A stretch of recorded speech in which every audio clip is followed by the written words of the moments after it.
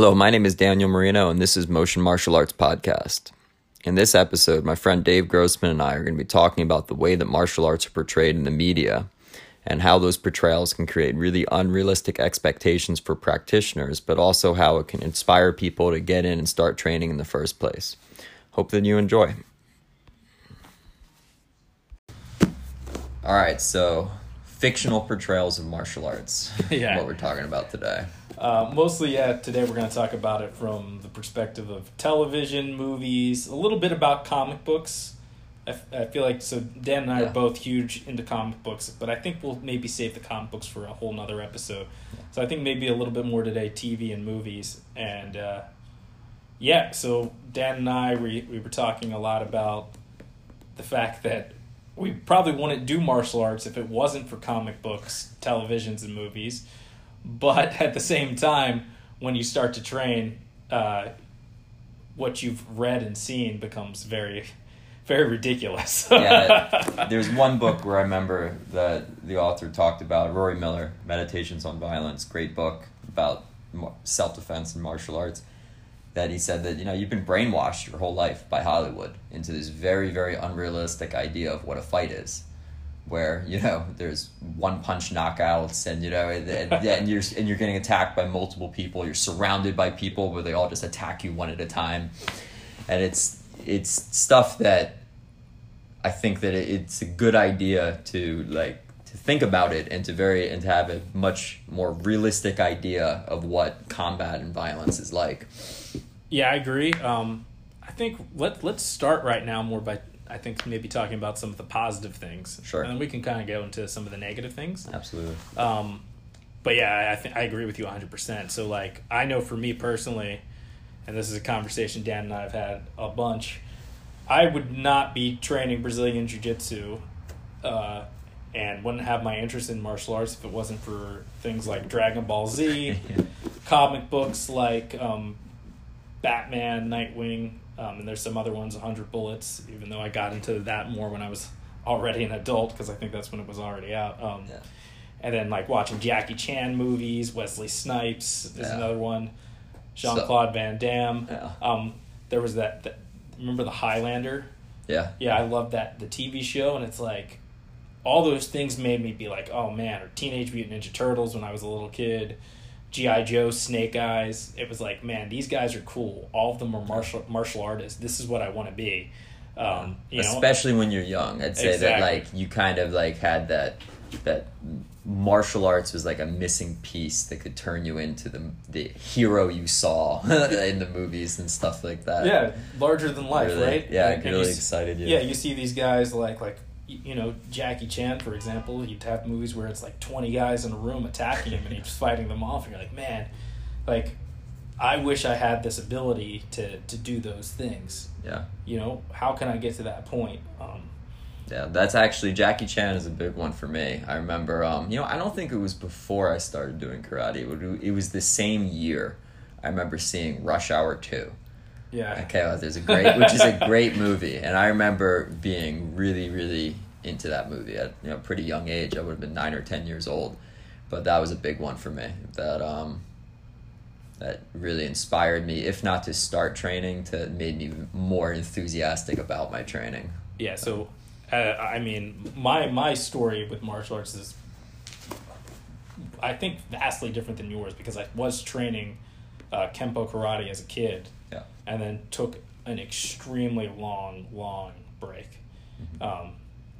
And I was, the main reason I think why I was interested was Teenage Mutant Ninja Turtles, and legitimately, I started probably training, my guess is 7 years old or something like that. Yeah. And I just think that for the most part, especially that's a different time frame now, because we're talking probably talking 1991 or something like that. Mm-hmm. If you wanted to do martial arts, that was pretty much the only show in town. Sure. Yeah. You had to do karate stuff, But yeah, Teenage Mutant Ninja Turtles was vastly a huge reason for me to get into it. And then I went away from it for a while. And then by the time I was ready to pick up martial arts again as an adult, I chose Brazilian Jiu-Jitsu, something way different. And, I had kind of the ability to do a lot of research, and be like, oh, so what's going to be best for me at 5'6" and at the time it might have been 130 pounds because I just got home from an extended trip in Europe, not eating much. Did you watch MMA before you started jiu-jitsu? I did. Yeah. Okay. And I actually, so I think it might have been mentioned on another episode, and it's something that I feel like we're going to talk about definitely in the future is maybe have some friends of mine who play music, because I used to be a touring musician, that maybe are not, they don't do martial arts, but music is an art and martial arts are arts. Absolutely. And I think there's a little bit of, carryover between the two. Definitely. I was touring a lot, and I was interested in MMA, and I was watching stuff when I got home, and there was Kazushi Sakuraba, who fought in Japan for Pride, and even though he didn't do Brazilian Jiu-Jitsu, he was beating up all the Jiu-Jitsu guys using like catch wrestling stuff, and I was just like, man, I got to do more research on this stuff that this guy's doing, and grappling and Jiu-Jitsu, and eventually I came to find a Jiu-Jitsu school. I didn't have a great experience, trained for a little bit, stopped, took a few years off, and then found a better school that fit more with my personality and my goals. Cool. But that's maybe a little bit deeper conversation for another day. But yeah, like all the Teenage Mutant Ninja Turtles, the Jackie Chans, the Dragon Ball Z, the comic books, all consistently made me interested in learning martial arts and being like, this idea of like, if you're a black belt, you can handle yourself.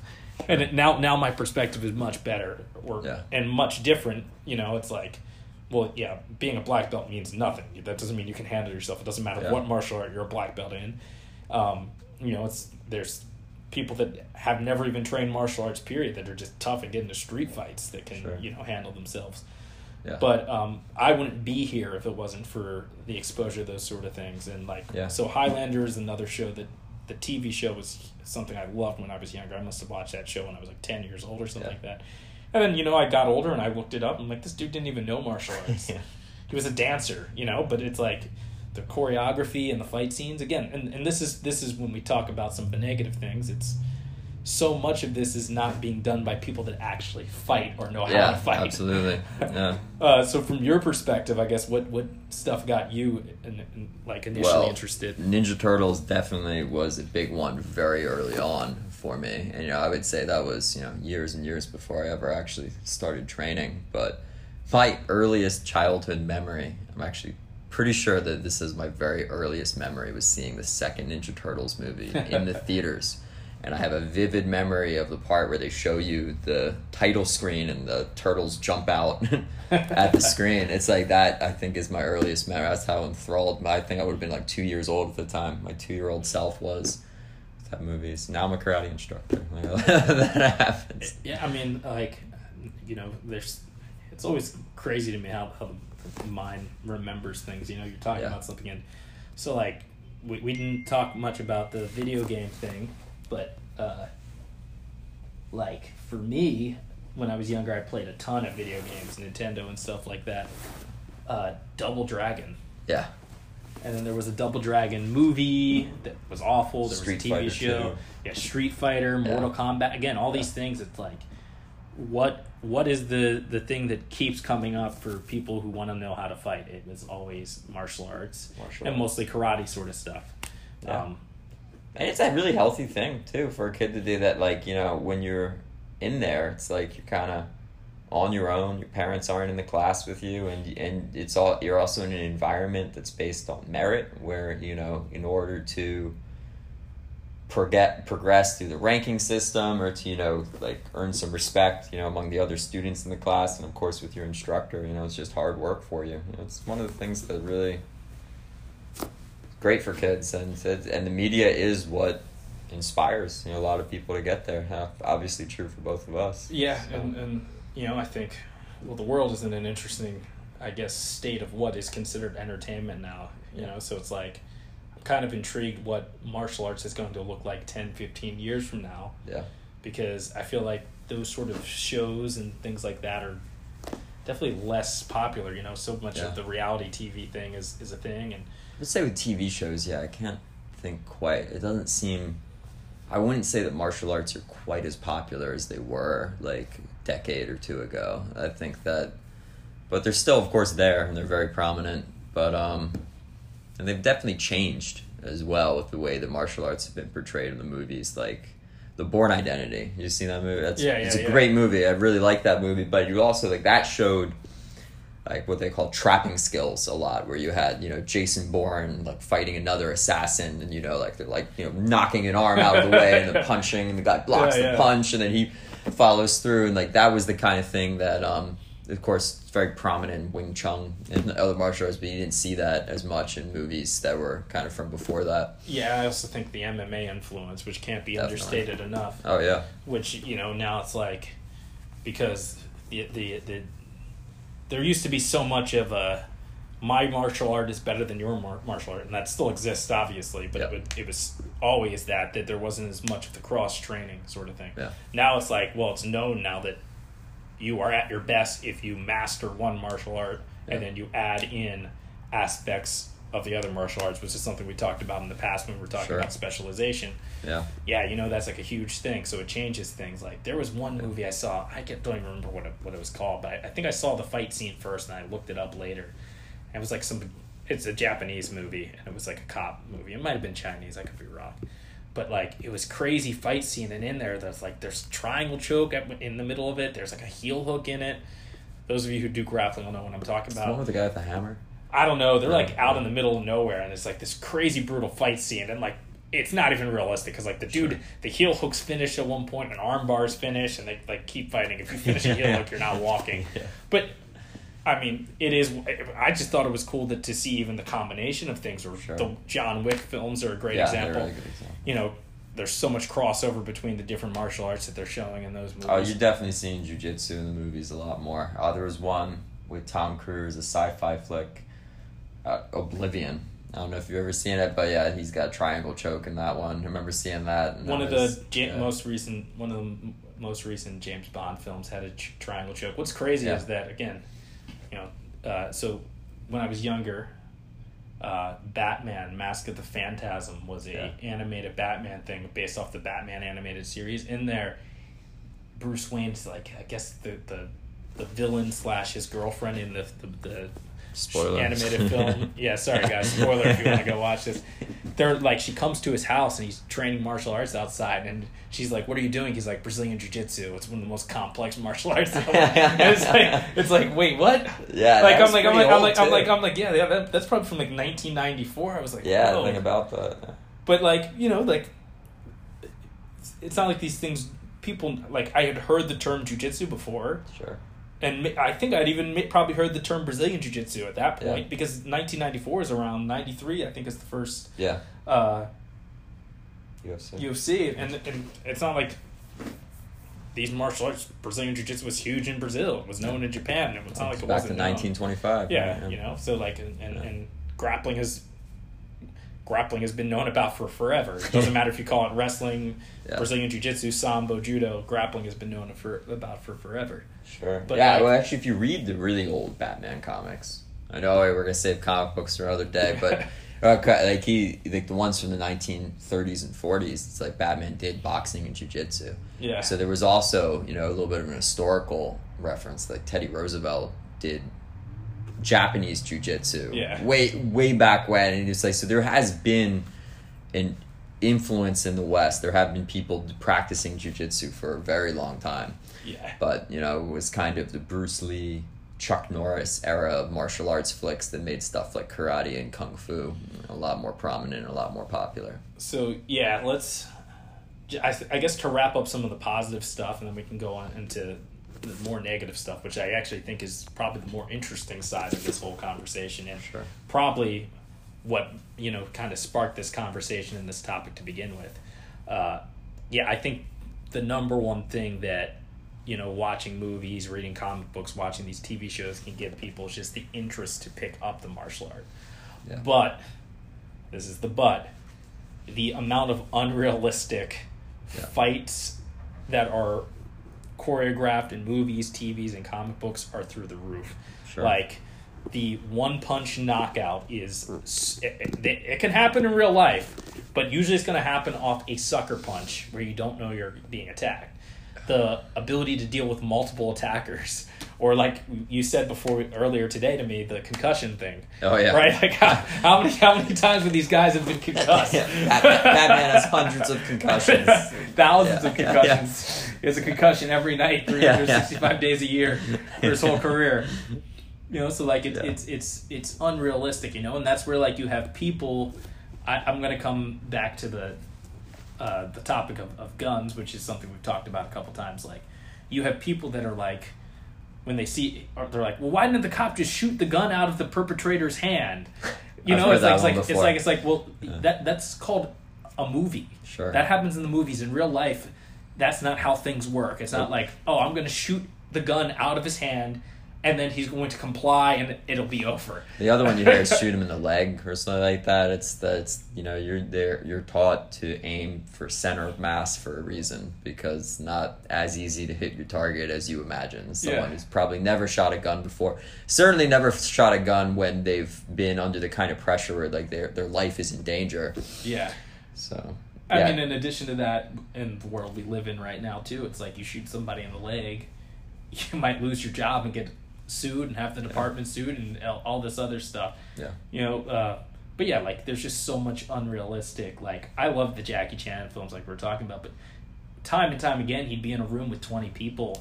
Yeah. And he would. It's not that he wouldn't take damage, which I thought he did a better job of than lots of these other movies would do and TV shows would do, but you're not, I don't care who you are, one guy, hand versus 20 people, you're done. I can't think of any action movie where the hero gets attacked by like, you know, a group of like 10 dudes and just ends up in the fetal position on the ground getting kicked by 10 guys. Because like that's what usually happens when 10 people attack you at once.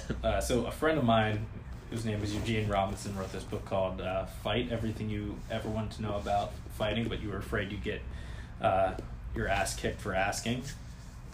In there's this passage in this book where he's talking to a doctor about the worst injuries he's ever seen from fights, and in there he talks about some guy came in who had got stomped in the face on the ground. He's like, he was unrecognizable. He was like, I think he literally says in the book, he's like, he was an ugly guy to begin with, and what we could manage to come up with to try and make him look like anything resembling what he looked like before was extremely difficult. And I think he's like literally, I think it says, like, if you stomp somebody in the head on the ground, you better be prepared to give them brain damage or to kill them, because that's most likely what's going to happen if you stomp somebody in the head on the ground. Sure. But they show that stuff in the movies, let alone... Oh, yeah. Well, I mean, you know, I think just unrealistic expectations is the biggest issue that you have with these movies, with, like,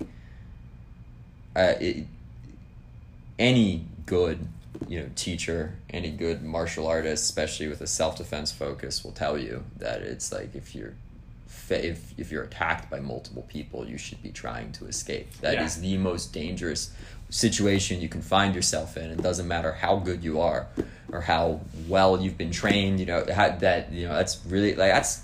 You know, it's one of the funny things about self-defense is that it's very rare for your life. If you're attacked by one person, chances are that your life really isn't in danger. It's very rare for you to be killed in that kind of situation. When people die, often is when they're attacked by groups of people. It's hard because there is a bunch of, so we were talking about the unrealistic things about the one punch knockout, but there are lots of people that got just sucker punched. Oh yeah, absolutely. They didn't see it coming and they die from that. So it's not like it doesn't happen. The other thing is that, I mean, going back to self-defense thing, if you start to, you know, look at lots of the statistics, though, it's, again, there are random, two people got drunk at a bar and they get into a fight sort of thing. But lots of them are crimes of passion, you know? Absolutely. So it's like the person already had something out for you because it's like, oh, you stole $10,000 from me, or even $100 sometimes, you know?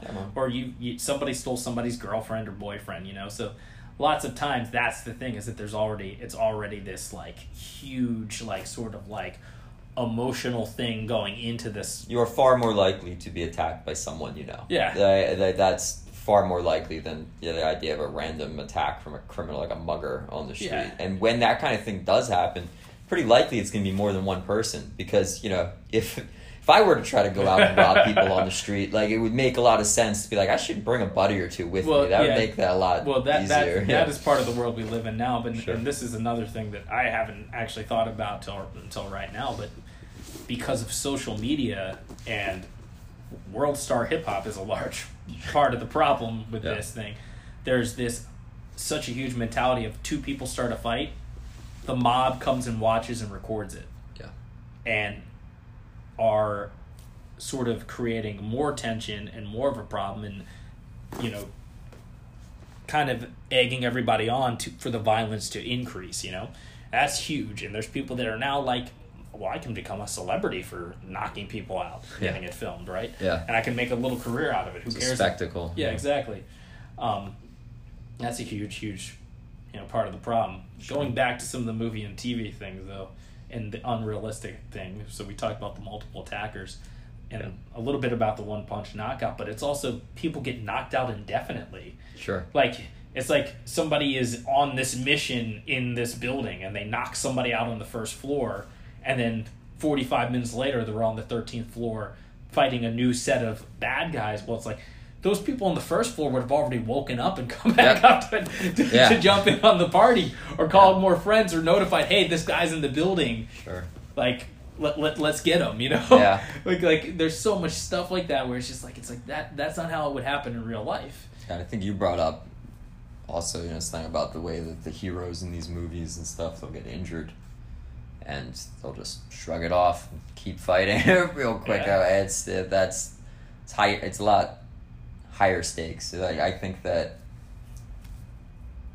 once again, anyone who will talk, any good teacher will talk about self-defense. They'll stress avoidance. They'll stress that it's like, you want to learn how to fight, and it's good. You should learn how to defend yourself. That's a good thing to know how to do. But there's nothing I can teach you that's going to make violence safe. Yeah. It's like, there are one punch knockouts and groups of people attacking you one at a time are all realistic, and the idea of you getting hurt or injured or something, that's not like a serious, that could potentially life-altering, thing that happens to you. It's like, it's all really like you have an abundance of good reasons to avoid conflict at all costs. Yeah, but I don't know. Have you ever read the Punisher Max stuff? So it's like, I've read a lot. I think you lent me one volume of it years ago. That there's for those of you that aren't familiar with comic books, Punisher Max is Marvel had like an adult line that was much more extreme, and they wrote a lot of Punisher stories about it. And he would routinely, and if you guys watch the Netflix series, you see it a lot too, but it's even more extreme in the comic book. The dude, Punisher, just gets severely wounded. Stuff that's like, it's like, well, this is it. And then he tapes it up and he's ready to go again. He's like, been shot 15 times and stabbed 6 times. He's just, I'll just tape it up and go. Yep. I'll be back on the attack in 25 minutes. And I can't take any painkillers because or drink any alcohol because it's going to cloud my mind. So I'm gonna go sew my bullet wounds up, and I'll be ready to go back on the attack in 25 minutes. It's like, no, that's you can't have a life-threatening injury, stitch yourself up, not take any painkillers or anything like that, and be ready to go back into battle. Sure. It's obviously everything is trying. It is entertainment, so you're going to sensationalize things. But the problem can be for lots of people. Again, coming back to some of the things we talked about, is how some people understand that it's being sensationalized, but they don't know maybe to what extent. And they're like, that's why you have people that are like, man, I've never been in a fight in my entire life. I've never trained in anything, but I know that I can get really angry, and I think I'm really strong. Yeah. So I know if I get really angry at this guy and I'm really strong, I'm going to punch him, I'm going to knock him out. It's like, no, you're probably going to break your hand. Yeah. Absolutely. You're probably going to break your hand. That's probably what's going to happen. Maybe you'll knock him out on that one-punch knockout if you sucker punch him. Sure. That's about it. Well, I think that it's a subconscious thing, that you don't, like, whether, like, obviously if you ask people, movies are unrealistic, right? It's just entertainment. Everybody's like, it's not something everybody understands, but I think that it's more, you don't have, if unless you do have a lot of life experience with violence, with being attacked, witnessing other people being attacked, stuff like that, it's just all that you have to go on. Yeah. Your whole movie, since you're a young child, you've watched, fight scenes in movies again, and I think that was a point that, again, Rory Miller brought up in his book that I thought was a really good one, which was that, like, when you just try to, like, imagine what a fight is going to be like, I think that most people inevitably have to just default to what we're shown in the media. Because that's all you have to, like, kind of measure it with. And it can create some problems. But, you know, as we were saying before, it's what inspires people to check out martial arts and to, you know, get into this stuff in the first place. So it has its positive effects as well. I know I'm going to catch heat for this, but we might have already even talked about this at some point. Yeah. But I'm going to bring up the Bruce Lee thing. Yeah. I know we've talked about it in the past. I don't know if we've talked about it yet on the podcast.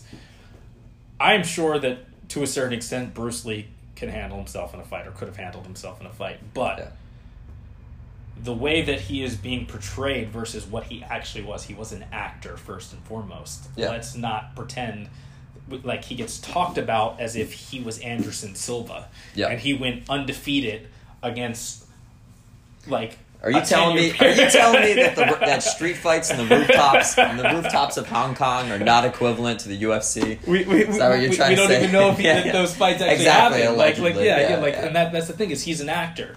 And there's no competitive accomplishments that we can reflect on. Yeah. There's no evidence of any sort of street fights for us to go on. And yes, his ideas are great, and he's an inspiration for most of us. Like, I watched those Bruce Lee films also when I was a kid. I was super stoked. Enter the Dragon is another thing that I was like, man, when I saw it, it was like, man, I want to be like this dude. I want to learn how to you know, fight this way.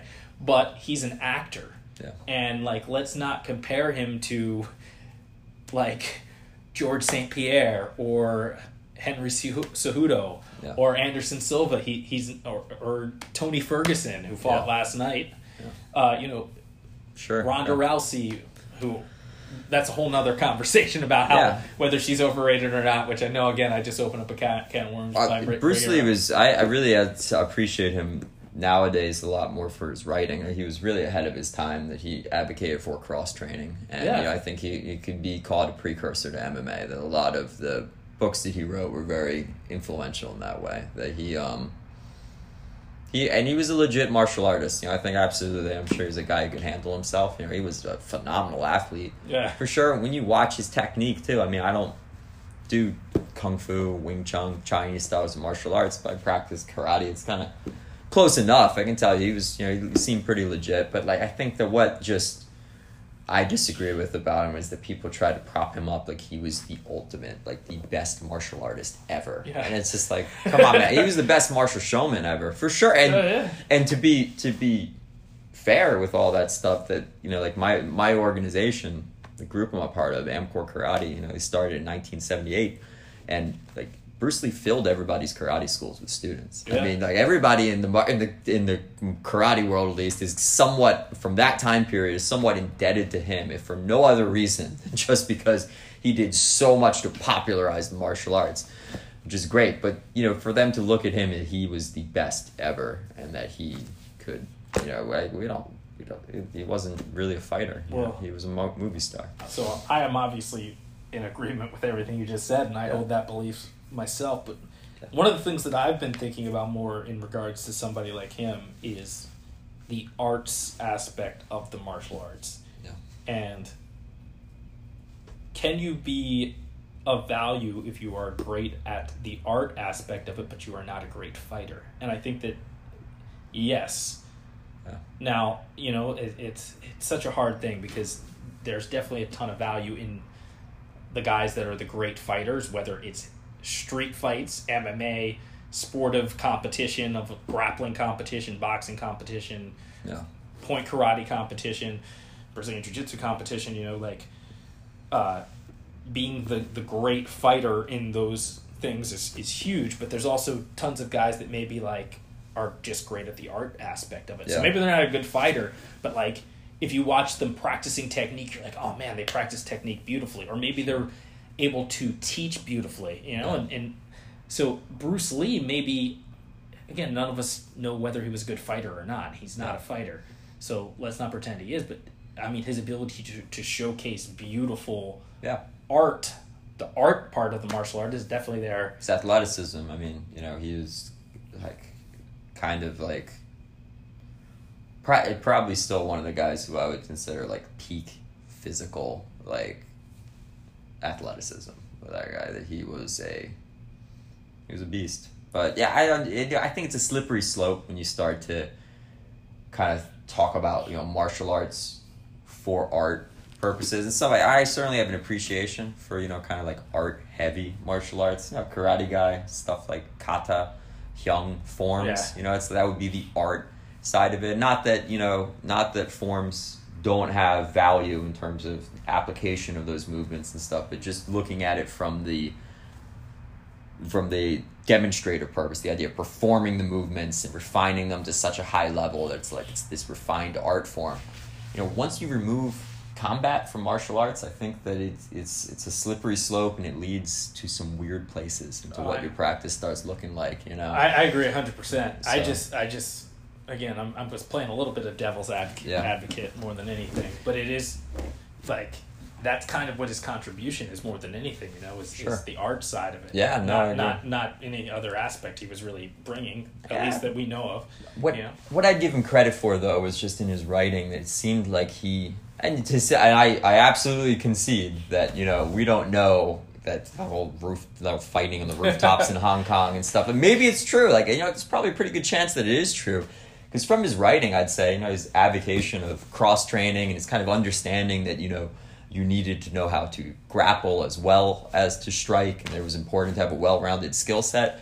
Like, I think that all kind of points towards that he had a good, you know, understanding of what combat is really like. You know, probably better than a lot of martial artists of his day. But it's kind of ridiculous to take a guy who, as far, like, as we know, like, kind of pretty much never fought professionally, never fought in any kind of competition. You know, I think there's one video of him doing like a point fighting competition. There's one that I've seen. That's it. You know, it's like that's the greatest fighter. It's like kind of it's selling the other people who really were fighters short from that era. You know. Yeah. Well, I mean, it's also we live in a different world now than we did back then. Sure. Everything was sort of cloaked in mystery back then. Yeah. You know, and it's funny to think of because in the grand scheme of things, it wasn't even that long ago. But like. Even up until like the early 90s, you know, the pre-UFC, everything was kind of still cloaked in mystery. Yeah. And even around the UFC, so that early 90s, it's not like the internet was what it is now. Yeah. You had slow dial-up modems if you had internet at all. So like... It's really the last 10 years that the whole martial arts world has become so much more interconnected. Like so it's like... What people saw were these movies, and they'd be like, "Oh my God, this stuff must work." Mm-hmm. And it was, you know, it was sold to a generation of people, right or wrong. That's a different conversation. And then it kind of led to the martial arts explosion in America, you know, and karate schools on every corner. And now we're kind of having the MMA explosion, and we'll see what happens as a result of that. I don't know if there will be MMA schools on every corner. Yeah. I think that presents some problems, which is something we've talked about in the past. I don't think that that's the best way to make somebody a good MMA fighter or a good martial artist or somebody good at self-defense to protect themselves. Yeah, I would agree. So, before we wrap it up, do you have a favorite Ninja Turtle? I mean, I always thought Raphael. Raph's my favorite too. You know, he's like... I think that's everybody's favorite. He was the angsty one. Yeah, he was a cool one. Yeah. All right, since we both have the same favorite, what would be your number 2? I always went Donatello. Mine's Donnie too. We're too alike, I guess. Yeah. I think those were the most common. I always felt like the one who everybody disliked the most was Leonardo. Yeah, because he was just bland. You know what I mean? He was just too bland. Yeah, because he's the leader. You know. Yeah. But the Ninja Turtles are great because they're such good characters that they're archetypal. You know, it's like they really illustrate. The 4 of them together really do a good job of showing a spectrum of personalities. You know what I mean? As far as live action stuff, so I think for me the best live action guy was always Jackie Chan. In my opinion. He'd be my favorite too. I think he always did the best. Yeah. But Rush Hour movies are my favorite. I kind of like the lightheartedness, making a bit of a comedy too. That's why I love those movies so much. Yeah, and then outside of that, I think the John Wick films do a great job. So Keanu Reeves, props to him for those movies. Definitely. The Bourne movies you mentioned, I think that they're really good. Those are really good too. And you know, it's become more realistic, but even still, it's entertainment. So it it is what it is. You know, Yeah, it's like, and you know, something we'll talk about maybe in the future. It's like fake professional wrestling, WWF sort of stuff. Like, that's fake too, and people are like, well, it's fake, but they're really hurting each other to a certain extent. Yeah, it's like these guys aren't destroying their bodies, you know? Physically so demanding, like, for sure. It's like whether some of these guys do their own stunts, some of them don't. And I'm sure there are a lot of kids who watch professional wrestling, and that's what inspires them to join, you know, the wrestling team at their school. So send my way. It's a good thing, you know. It's a good thing for kids to be involved in. So good thing for adults to be involved in too. So we all need to be inspired by something. I think that's one of the best roles that art can play in your life, you know. I agree 100%. All right. Well, till next time. Yep. I don't know.